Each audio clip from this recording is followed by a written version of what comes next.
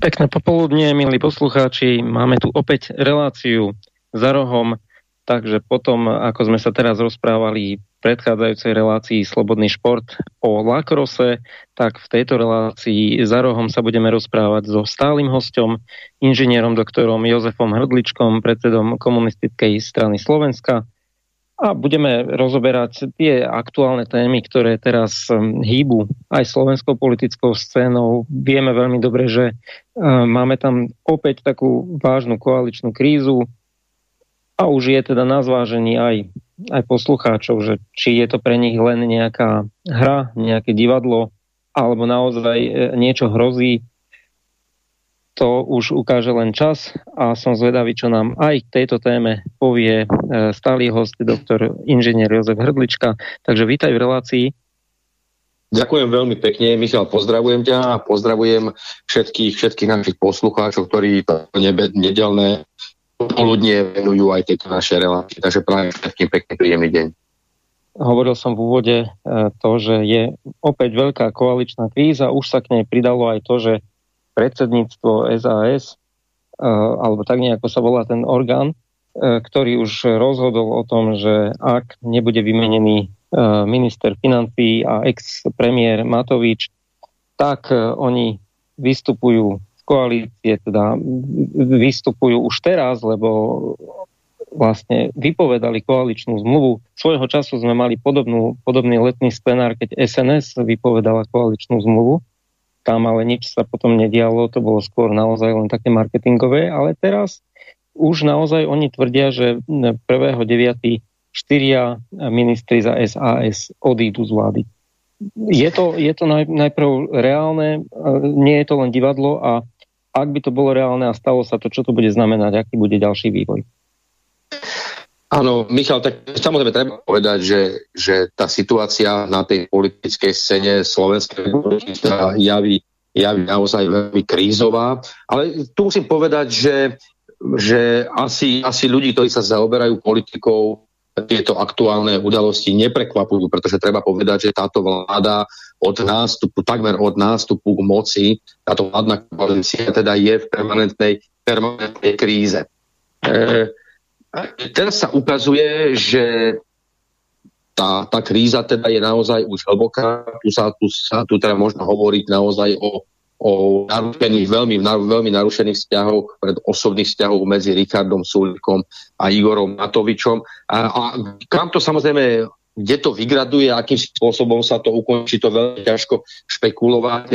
A je to naozaj špekulácia, ale určite povieme k tomu aj pár slov. Ale chcem v tomto kontexte zároveň poukázať na to, že Slovenská republika má vládu, ktorá je, ako som už povedal, v permanentnej kríze, tak jednoznačne podľa môjho názoru poukazuje na to, že jednotlivé politické subjekty, ktoré sú členmi súčasnej vládnej koalície, sú absolútne nezodpovedné, pretože naozaj už viac ako 2 roky sme svedkami toho, že oni povýšili nad riešenie problémov spoločnosti, povýšili nad politikárčenie, nad hašterenie a podobne. Čiže tým len počiarkujem, že Slovensko žiaľ má absolútne nezodpovednú vládu.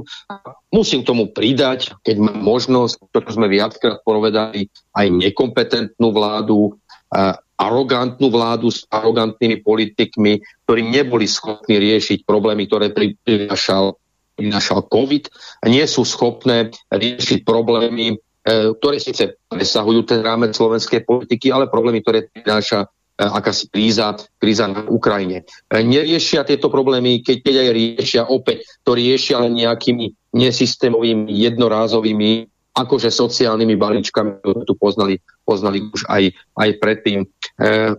Proste nedokážu koncepčne pracovať.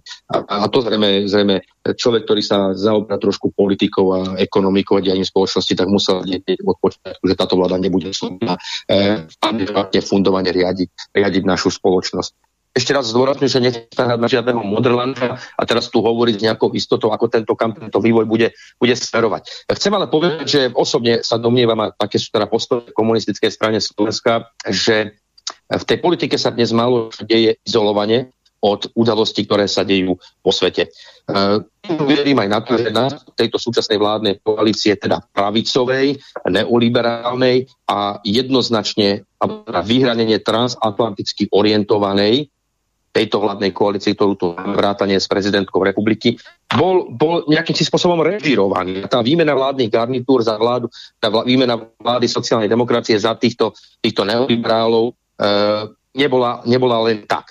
Tým chcem povedať, že zrejme na kulisy sa rozhoduje, či táto vláda bude pokračovať, alebo dôjde povedzme aj prostredníctvom predčasných parlamentných volieb k nejakej zmene vo vládnutí. V tomto smere, aby som bol teraz celkom konkrétny, ten vývoj, ktorý je v septembri, a teda už to hovoria aj viacerí politológovia, politickí analytici, môže mať samozrejme viacero variant, ale treba povedať, áno, ten konflikt medzi Sulíkom a Matovičom, medzi SAS a Olano naozaj je už veľmi ostrý.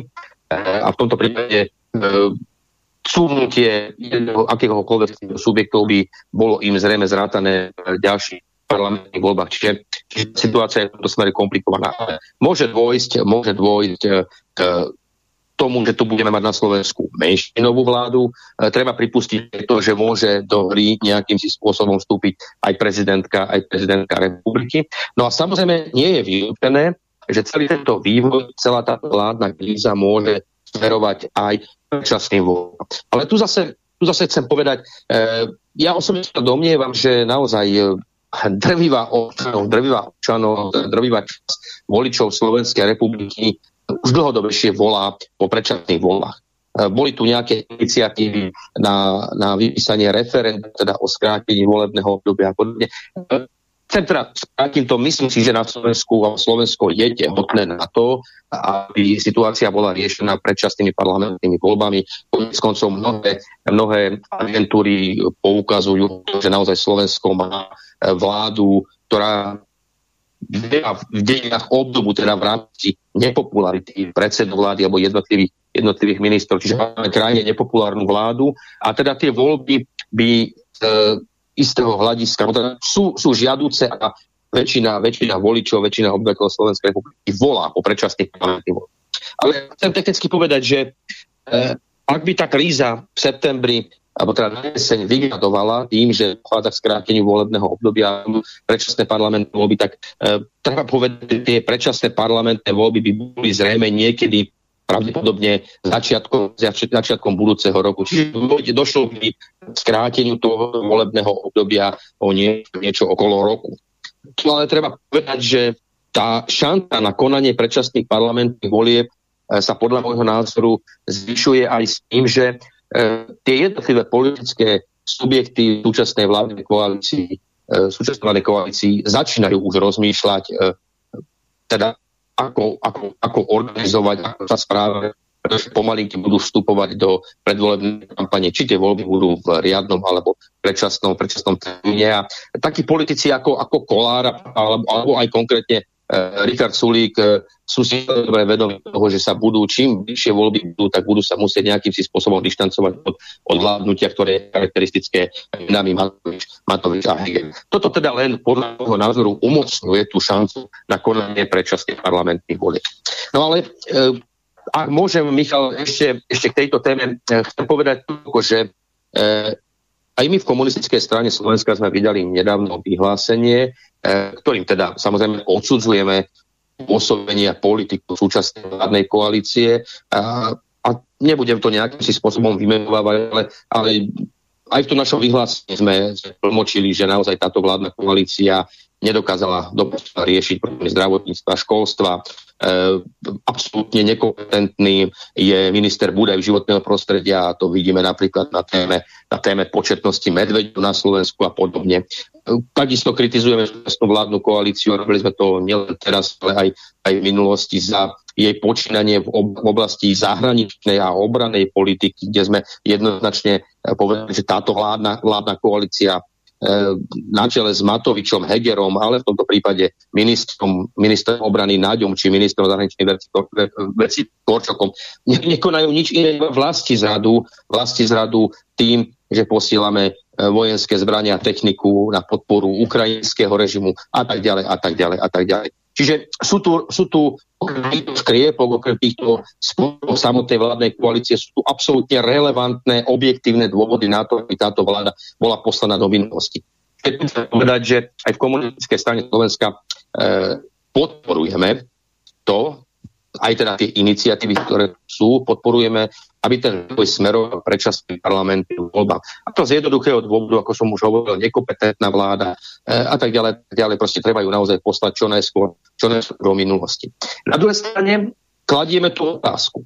Ak by boli povedzme predčasné parlamentné voľby, ak by boli zajtra, alebo o mesiac, alebo o pol roka, myslím si, že už dnes by sa mal občan na Slovensku zamýšľať nad tým, ak by takéto predčasné parlamentné voľby boli, že či by ten výsledok priniesol razantnú zmenu v spoločnosti na Slovensku.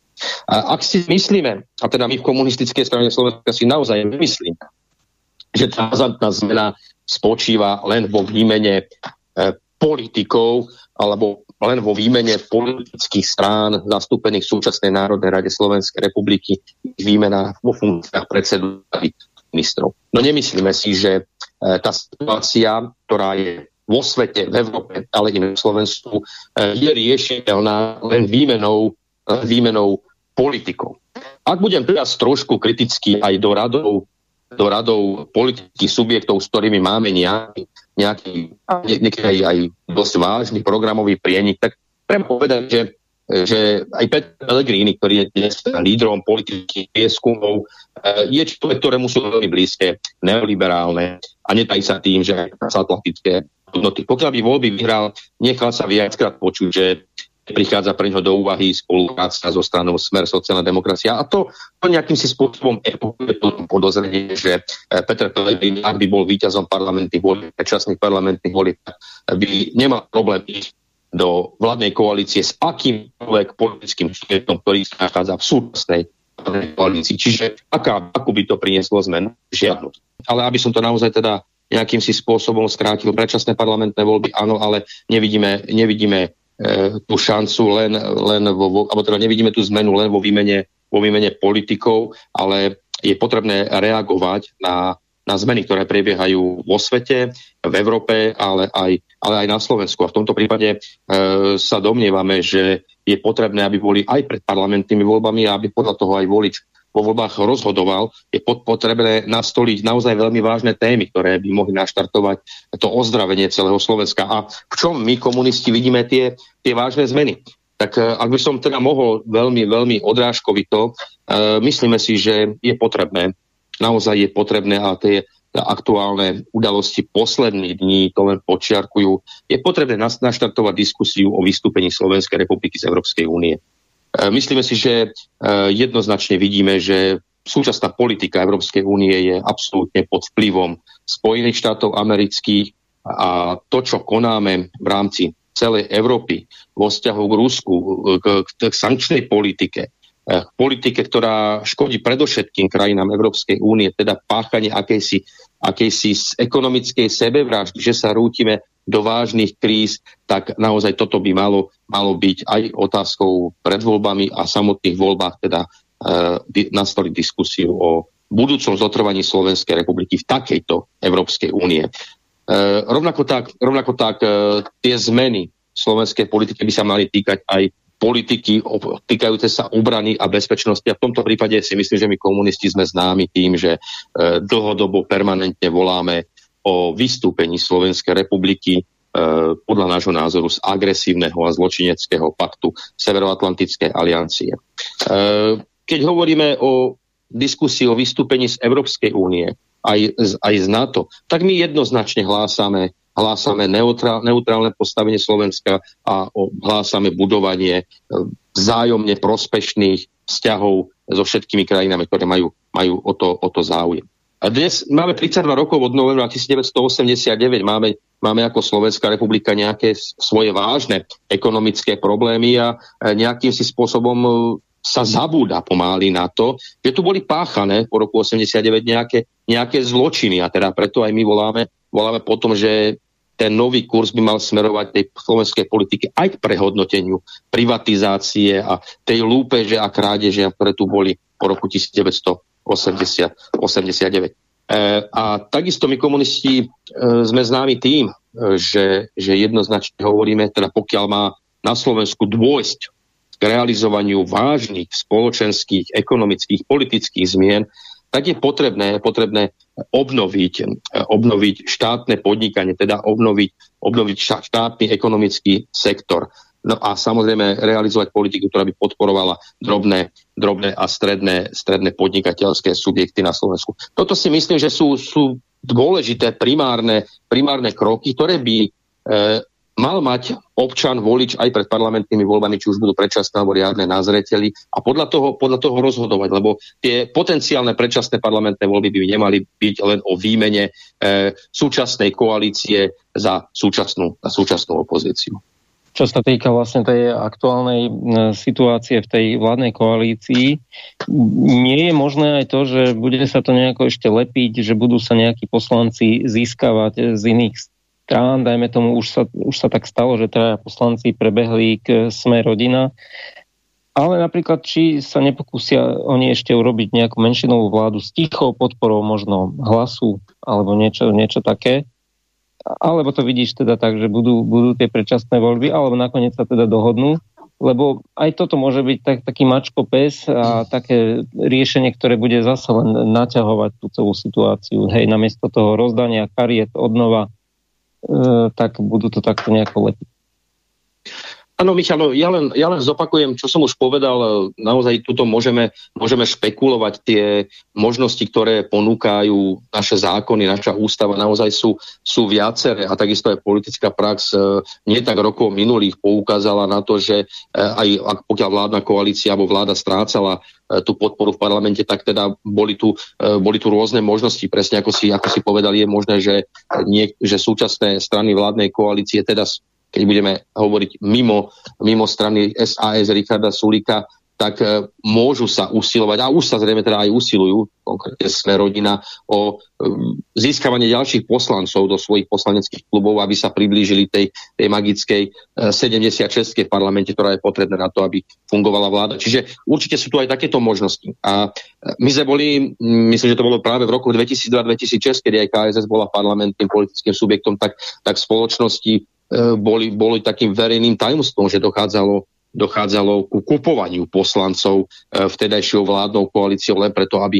vládna koalícia, ktorá strácala podporu v parlamente, mohla vládnuť. Čiže tých možností je viacero. Naozaj dnes sa to zdá, že tie predčasné parlamentné voľby sú asi najreálnejšie, ale osobne si to nemyslím. Ako naozaj si myslím, že v značnej miere sa tu hrá akési politické divadlo. No proste nemyslím si, že by tí režiséri, ktorí režírujú toto politické divadlo, sa len tak jednoducho vzdali tej možnosti vládnuť a ovládať. A práve to, čo som už aj zdôrazňoval, práve v súvislosti s tým, že ten náš vnútropolitický vývoj je nevyhnutné vnímať v kontexte tých globálnych procesov. A dnes sa tu naozaj opäť dochádza k rozdeleniu sveta, nejaká tá nová studená vojna, tá opona je opäť pred nami. Čiže nemyslím si, že by len tak niekto z tých režisérov hazardoval s tou transatlantickou orientáciou, ktorá je Slovenskej republike v súčasnosti v podobe súčasnej vládnej koalície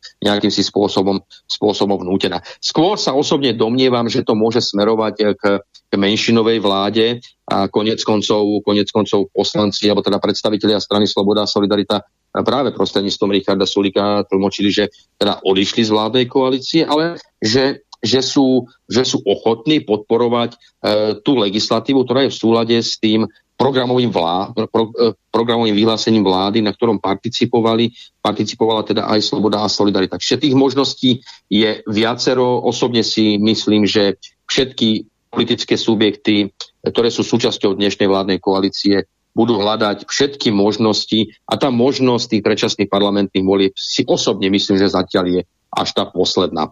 Ale napriek tomu, čo hovorím, napriek tomu si myslím, že to volebné obdobie môže byť nakoniec o nejakých tých pár mesiacov, pol roka skrátené, teda že tie parlamentné voľby sa budú konať o niečo skôr, ako je teda ten stanovený podľa zákona ten termín, ktorý vychádza niekde na február 2024. Takže toto osobne pripúšťam.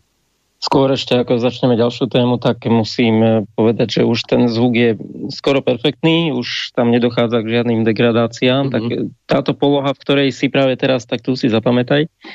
Áno, tak v tejto polohe zotrvám. Čo sa týka vlastne aj toho spomenutého transatlantického smerovania, respektíve nastavenia Európskej únie, z ktorej viacerí volajú po vystúpení, tak je tu zaujímavé ešte také politické zoskupenie štátov, to je BRICS. Skúsme si možno niečo o ňom povedať. Čo to presne je, aké sú tam vlastne pohyby, aké sú možno inšpirácie z tohto zoskupenia pre nás. A toto je celkom pekná téma, Michal, teda pozerám na hodiny, tak toho času moc nemáme. Áno, našim spoluobčanom sa zdá, a to pod vplyvom tej mainstreamových médií, po tej propagandy, absolútne jednostrannej propagandy, ktorá tu je chrlená na občanov Slovenskej republiky, tak im sa zdá, že proste pre Slovensko neexistuje iná alternatíva ako je Európska únia. Im sa zdá, našim spoluobčanom sa zdá, že Severoatlantická aliancia, ktorej sme súčasťou, je naozaj obranný a bezpečnostný pakt. No lenže keď sme trošku zahliadli aj za oponu tých informácií, ktorými sme krmení, tak vidíme, že tá situácia vo svete je úplne iná. A keď sme tu nadhodili tie problémy Európskej únie aj z NATO, tak samozrejme nepriamo narážame na tú tému, z ktorej sú už ľudia unavení, ale ktorá zároveň je aj takým nejakým veľkým strašiakom pre nás všetkých, a to je tá situácia, vojnová situácia na Ukrajine, ktorá so všetkým súvisí, a teda súvisí práve s tým, že koniec koncov povedal to aj samotný Putin, že dochádza k novému prerozdeľovaniu sveta, a teda, že dochádza ku koncu fungovania a pôsobenia jedného hegemona, ktorý myslel Spojené štáty americké. Tak treba povedať, že naozaj, či Putina máme radi alebo nemáme radi, či sme rusofíli alebo sa skôr orientujeme na západ, to je úplne jedno. Jedna podstatná vec je tá, že ten svet sa mení. Či si to pripustíme alebo nie, ten svet sa mení a už nebude naozaj taký, ako bol doteraz. A ten doterajší svet, ktorý sme poznali, bol svet čisto transatlanticky orientovaný. Proste tá Európska únia a Spojené štáty americké, tá ich politika, ich diktát boli modlou. Ty si tu spomenul skratku BRICS. Je to istá alternatíva, ktorá podľa môjho názoru má obrovský potenciál, teda alternatíva hlavne v tej ekonomickej spolupráci. A práve tí poslucháči, ktorí nepoznajú, čo znamená tá skratka BRICS, tak sú to prvé písmená naozaj tých najväčších krajín ekonomik na svete, ako Brazília, Rusko, India, Čína, a myslím, že je tam Južná Afrika. Takže toto sú krajiny, ktoré, ak sa nemýlim, tak celkovo zahrňajú cez 70% populácie na svete, a ten zbytok niekde prípada na tú západnú civilizáciu, ktoré prezentujú Spojené štáty americké a Európska únia. Takže toto možno zdôrazňujeme aj práve preto, že tá Európska únia, to naše ukotvenie k tým západným pseudohodnotám, inak to ja nazvať nemôžem, to nie je jediná perspektíva pre Slovenskú republiku. My sme viackrát aj v tejto relácii hovorili o tom, že Slovensko svojou geografickou polohou je nejakým si spôsobom determinované, tá jeho funkčnosť, to jeho pôsobenie, a naozaj teda my sme niekde na tej križovatke, v tom srdci Európy, na tej križovatke tých západných a východných hodnôt. A podľa toho by sme sa mali nejakým si spôsobom aj správať, a preto my v KSS zastávame naozaj, že by sme mali budovať priateľské vzťahy teda na všetky tie 4 svetové strany. Máme ešte posledné 3 minúty alebo 4 minúty. Tak možno dajme teraz niečo, čo by si ty chcel ešte odkázať, alebo čo nechceš zabudnúť povedať. A neviem, či ešte stihneme nejakú ďalšiu tému. Áno, na novú tému to asi nie je. Tou dnešnou témou teda bola stále prebiehajúca vládna kríza na Slovensku. Ja tieto 2 minútky využijem možno len na to, teda, že zdôrazním to, že žijeme v katastrofálne zložitom období. Máme za sebou problémy spoločnosti, ktoré tu spôsobil COVID-19, bez ohľadu, odkiaľ tento vírus prišiel a aký má cieľ a tak ďalej, ale otriaslo to nielen tou svetovou, ale aj našou slovenskou spoločnosťou. Vyvolalo to mnohé problémy, sociálne problémy, otázky zamestnanosti a tak ďalej na Slovensku. žiaľ, prichádzame do obdobia, kedy teda celý ten svet sa otriasa pod vplyvom tej krízy ekonomickej, energetickej a žiaľ máme vládu, ktorá nedokáže tieto veci riešiť a sústreďuje sa len na vzájomné hašterenie. Ku koncu tejto relácie chcem len teda vyzvať našich poslucháčov, aby s prepáčením nežrali nekritické informácie, ktorými sme krmení prostredníctvom tých oficiálnych médií, ale aby sme hľadali tú pravdu o udalostiach u nás doma na Slovensku, ale aj vo svete. Aby sme neuvažovali a nerozmýšľali len tak nejak zaškatulkovanie, ale aby sme ten svet videli a tie udalosti videli v celej tej plnej palete tých farieb, ktoré tu sú. Takže asi toľko. Ďakujeme pekne, to bol stály hosť relácie za rohom, doktor inžinier Jozef Hrdlička, predseda KSS. Od mikrofónu sa lúči Michalom Albert a od techniky v Banskej Bystrici Peter Spišiak. Prajeme ešte pekný zvyšok dňa všetkým poslucháčom. Do počutia. Peknú nedeľu, do počutia.